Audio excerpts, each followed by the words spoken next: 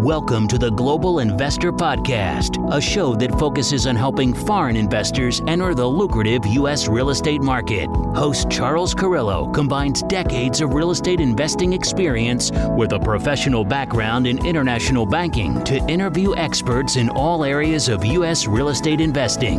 Now, here's your host, Charles Carrillo. Welcome to another episode of the Global Investors Podcast. I'm your host, Charles Carrillo. Today we have Jimmy Edwards. And Jimmy has been buying distressed assets in Dallas-Fort Worth since 2011. He has purchased, rehabbed, and successfully sold over 100 single-family properties and is currently invested in 570 multifamily units. So thank you so much for being on the show, Jimmy. Yeah, thanks for having me. It's a pleasure. So you started from single family, you went into multifamily. Can you give us a little background on yourself professionally and personally prior to getting involved with your current real estate investment firm? Yeah, absolutely. I've pretty much been in real estate my whole career. I got a degree in finance real estate from Texas Tech University. And my last semester, I opted to take some real estate classes instead of, corporate finance 3 and accounting 3. And one of my professors had us read Rich Dad, Poor Dad, and it pretty much, exploded my brain. So I got my real estate license. I was, a real estate agent, and then I was a mortgage broker in the recession, which was pretty lucrative. And then in 2012, they closed down my branch, and 2013 just went into flipping houses full time. By 2016, we did about 60 houses a year in 2016. And then kind of in 2017 was a pivotal moment where how do I scale this business? Do I do more houses, less houses, bigger volume, bigger margins, new construction? And then I stumbled across multifamily, and it kind of hit all the points I was looking for, scalability, forced appreciation, and really just, going bigger, utilizing, teams to help it scale. So that's kind of been my, that's my quick elevator pitch. Nice. So before you're getting into multifamily, I kind of want to talk about your single family because it's, multifamily, obviously people get into it usually for a lot of scale, and we'll get into kind of like why you moved over. It's easier to get economies of scale. Well, let's talk about for your single family. I mean, you're doing all these homes. You're not just wholesaling them. You're actually finding them. They're distressed, right? You're purchasing, they're rehabbing them. You're flipping them. You're selling them. So what kind of system did you have in place, or what kind of team did you have in place when you were doing that? Yeah. So I started out and I had a couple different various partners along the way, just here and there. And I teamed up with my current partner, Catherine. And it was really, for a little while, it was just me. And then when I teamed up with her, we really gained some velocity. Her background is in construction, and I've always been kind of a deal finder. I'm a deal junkie, and I really like sourcing deals. And so, when I was by myself, I was sourcing deals, managing contractors, listing the houses. I mean, I was a one-man show. And when we teamed up, we formed a little bit more of a conveyor belt, right? I'd find the deal, pass it to her. She would manage the rehab process. And so that really created a lot of velocity. And we used contractors, obviously that we were aligned with and that understood our vision and our scope. So, we'd have a 4 or 5 page scope of work, and, they'd execute it. And eventually, we got in the rhythm with several teams, and we were just able to go, really, fast. Yeah. That project management, that was something I flipped houses before, and it was something that finding the deals wasn't really an issue, and finding money wasn't really an issue. It was the getting the rehab done, and getting it done to the specifications and what you needed the quality to be and the condition to be when you're leaving, when you want to sell it, to meet with the market. And that was the biggest thing. So that was a great way of doing it. Instead of you becoming a licensed general contractor and going that whole route, you brought on someone with experience and project management, because it really there's so many moving pieces. And so that's awesome, because, you have certain contractors. Yeah, of course, someone putting, the roof getting done and the hot water heater can go on at the same time, but it's different when you have someone painting and putting down flooring and everything like that. So that's great that you were able to find them. How did you meet your partner? So we actually, Catherine married a good friend of mine from college, actually. Oh, so nice. we met in college, and we'd invested in some deals before. We'd been good friends for a long time now, and we'd done some investing together, and then really found some synergies and just decided to, kind of go all in. And it was really a blessing in disguise. I've had, along the way, a lot of people say, "Hey, I want to work with you," and they don't really commit. And that we just talked it out and made it happen. So it's been really, really good. Yeah, it's great when you find a partner that wants it as much as you do, and because you will find a lot of people that want a partner, want to do something, but they really don't want to. Right. What you kind of find out afterwards, talk is cheap, right? Right. So let's talk about the switch. A few years ago, you made the switch over to multifamily. Did you do any flips during that time, or now you're 100% in multifamily, or a little bit of both? A little bit of both. I mean, I'm pretty much 100% multifamily. I mean, I think we did, one deal in 2020 and maybe one or two in 2019 and maybe, two or three in 2018. But really the transition to multifamily full time. I mean, we turned off the faucet, as far as marketing in 2017, really just to focus on multifamily. But I mean, we still have deals that kind of fall in our lap, and the margins are right and the opportunities there. So we'll take them, and it's at this point flipping a house is we could probably do it in our sleep. I mean, the systems are there. So but yeah, we had a deal in 2017 where and this is kind of like the pivot point where it was a good deal, the margins were right, and we went to list it. And like 5 other flips came on the market in like the same week. And so the market just got saturated. And so everyone sat on the market for a couple months, and the interest ate up all of our profit. And so that was really about the same time we were looking into multifamily. And so it was kind of interesting that it happened that way. But, with multifamily projects, I mean, you're flipping a building, but your holding costs are covered. And so It was just like the light bulb moment went off, like, we need to make this transition full speed ahead. Yeah, that makes perfect sense, because when you're flipping, even, the cost of money is very expensive with single family flips, with the hard money. And even if you're going to a private lender, I mean, you still have to pay that, most likely paying that every month, interest only. Plus you're paying this exorbitant amount of insurance because it's a vacant property. Plus you're paying, you got the tax bill coming, you got the tax man after you.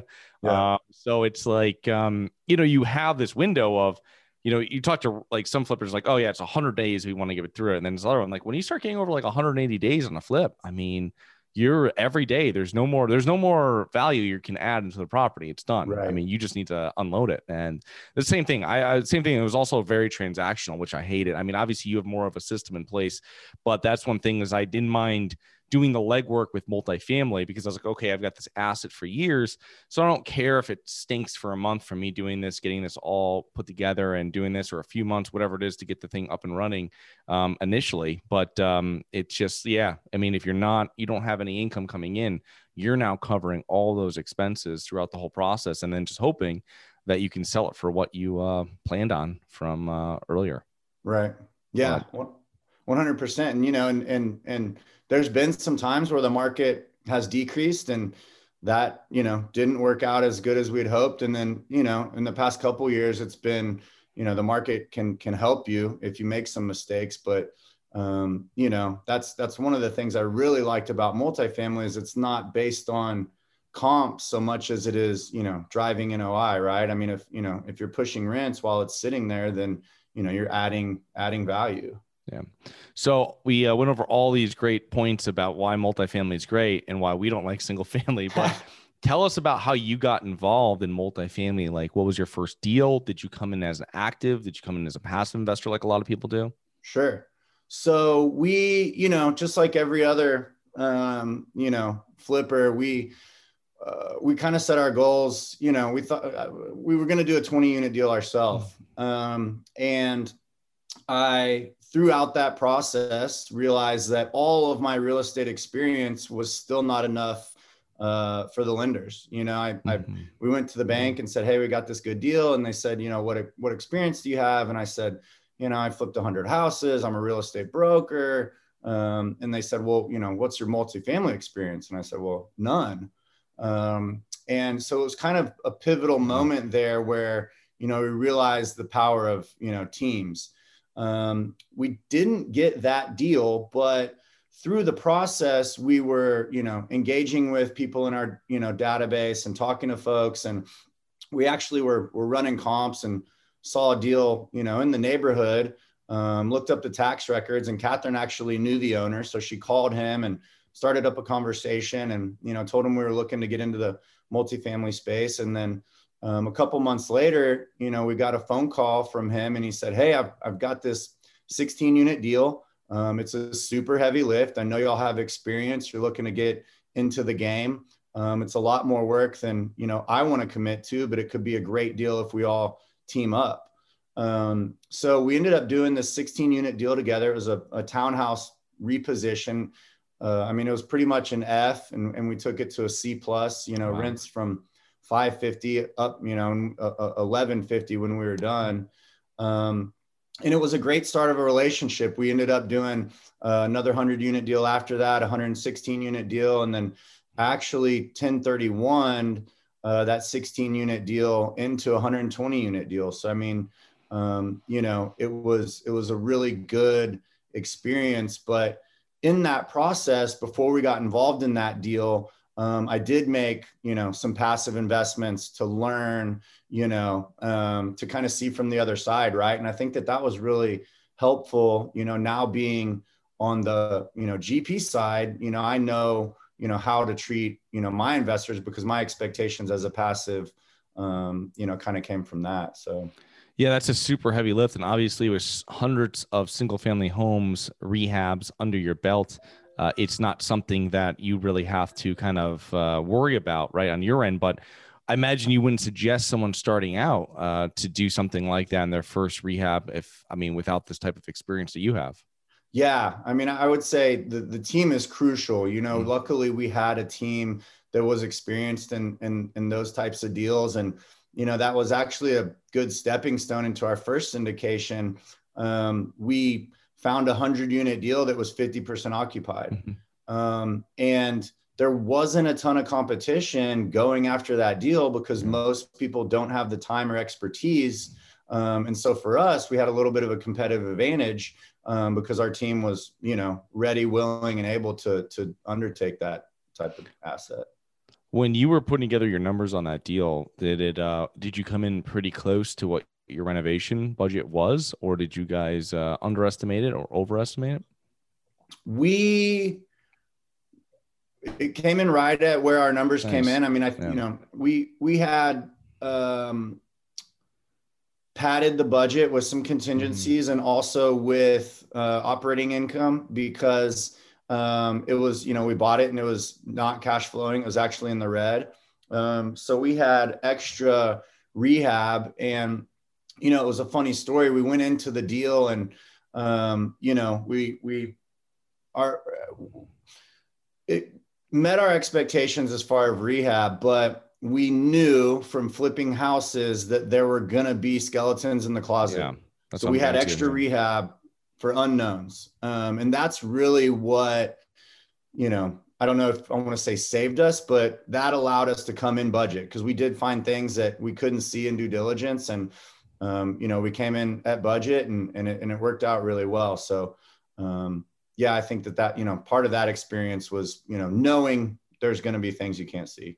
Yeah. And even finding places that are advertised or you feel are like a turnkey or already renovated type property. I mean, there's someone that's done that and to make it profitable, they've probably not renovated and fixed everything. And there's probably some things that are going to have to be done. So even if you're walking into something, oh, it's all done, even though it's rented, you still have to put together some sort of reserve and renovation type budget, even if it's minimal. Because I bought properties like that before, and it's like, small things compared to the overall property, but it still costs money. And it's not something that you want to rely on your cash flow from, especially if you have investors that you're telling, hey, in the first, 90 days or 180 days, you will get your first distribution. And you're not able to do that if you have to use part of it or all of it for these renovations. So let's talk about now, what's your current criteria and strategy when you're investing? So on my box is, we're looking for 100 to 200 unit deals. I probably, 70 to 100% occupied, right? I think there's opportunities in all of those deals. I'm always open to distressed assets. I think you get, a little bit of, a competitive advantage there. We've bought some stabilized deals, where the seller maybe did the reposition. They took it from 50% to 90%. And then, there's opportunity for us to take it even further. And then I really, really like the deals, which you and I both know are harder to find, that are, 100% occupied, because that, rents are too low. Right. Yeah. We really like all of them. I think that, as we move forward, cap rates are compressing between, A and C assets. And I think there's a lot of opportunity in B, something that still has, is outdated, but, a little bit nicer asset than some of the older ones. We have several strategies. We have, kind of two boxes, right? So I'm looking for deals that, we can raise capital on, that we syndicate. We bring on all our LPs and, make them money. And then we're also looking for deals that maybe have a little bit smaller raise. And we can kind of move this 1031 machine down the road. So we've kind of got two lanes moving all the time. And I think it allows us to, kind of keep our peripherals open a little bit wider instead of being super, super specific. Yeah, no, I definitely agree with that. That's something that we do. We have a syndication route, and then we also have the JV joint venture route, where we are, which we've been a little bit more active on lately with smaller deals, because, everybody's looking for what every syndicator wants, which is 100 plus units, B- area, C+ quality, all this kind of stuff. That, sure. So, you have to get creative with it, which definitely is like you are, because I think a lot of people shy away from the heavy lift, which doesn't scare me if the operator like yourself that you're partnering with or that you're with in the deal has the infrastructure and the team in place for renovation, which is super important to be able to do the project management on it and have experience doing it, not learning it on the fly with this deal you're doing, Right. So let's talk about that. What does your team look like now, and what is your role on it, Jimmy? So it's really pretty similar. We have, I'm acquisitions, again, I'm a deal junkie. Day-to-day minutia kind of bores me. So I really try to focus on what I'm good at, and that's, chasing deals, building relationships. Catherine, again, is really managing the CapEx. And then we co-sponsor with people, that are really, really good at, kind of back office stuff and operations and asset management. We're heavily involved in that too, but, it's really good to have, people on your team that are more, a little bit focused on, computer type stuff.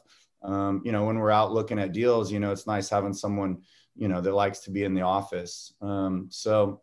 And then, partnering with, JVN, or partnering with people that, maybe have, more, capital to bring to the deal. Cause that's a time consuming, process, raising capital. Right. So, if we have, deal finder, CapEx manager, operations, and then capital, those are the four components we really need to have velocity. And so that's really kind of how we've tried to, build our team. Yeah. And you really need one person at least for each of those roles if you really want to have deal flow and you really want to be able to do asset management on a deal. I mean, and everything, raise money and have all the other pieces covered. So what software does your team use daily? We really, our biggest is investor management tool. We use Syndication Pro. And that has been really significant. You know, I mean, again, going back to paperwork and computers and, you know, just investment docs and K1s and distributions. I mean, having, you know, when I started in 2017, like, you know, there was maybe one company that did it. And it wasn't, you know, very popular at the time. And so really just streamlining investor relations has taken a lot of, you know, back office stuff off the table. Yeah, for sure. No, it's definitely a game changer, and it cuts down on your administration and headaches, and also your limited partner, your passive investor management, which because a lot of the questions are answered right there. So definitely, and they love having everything in one place, right? Just going in and being able to log in and not, you know, having to you know, reach out to another human to find it. Exactly. Yeah. So, what are common mistakes that you see other real estate investors make, being in here for so long? Analysis paralysis is a big one. I think that, you know, people talk themselves out of deals a lot, which is, you know, a good quality to have. But, you know, I think that, you know, when we see a deal and I know it's a deal, you know, we go after it. And sometimes you uncover things, but, you know, you have to participate, right? I mean, you're not going to win any deals if you're not participating. And then the other one is I think a lot of people underestimate the value of a location. And what I say by that is there's a lot of deals that underwrite really well on paper, but they maybe don't have the experience, or they're underestimating a bad location, right? And so I see people, you know, underwriting deals and going after them. And I'm just thinking to myself, man, that is, you know, you're not accounting for X, Y, and Z because that location is, you know, not premier. So those would be my two. You're looking at comps and someone's using a comp from 2 miles away, which it could be in it's pretty much in another country. Other side of the tracks. Yeah. I mean, because it's funny that, like you said, that it's exactly true, is that you can be looking at something and it can literally, I mean, everybody's done it. They drive down the street. One side of the street's nice. One side of the street's not. You cross over the tracks, right? Quote unquote, which is true. And you go from it and you're like, oh my God, it's night and day, or just a block or two. And you're like, oh my God, what just happened between this? And it's because, oh, wow, it's a very busy road over here and it's very quiet over here. Because I have a property like that between two of those. And I was like, if it's one block this way, it'd be worth a lot more. It's right here. It's perfectly fine. But, you know, it's just amazing that if this was literally 8 houses down this way, you know, and so that's when I think I talk to people. I'm like, hey, if you're picking out your neighborhood, like really know the neighborhood, not just the city, not just the area of the city, like get it down to the neighborhood. So when you see deals come in, you're like, know what neighborhoods they're in. And then you can kind of price it accordingly when you're doing because that makes such a big difference, just like you said. What would be some suggestions you would make to new investors that are getting started?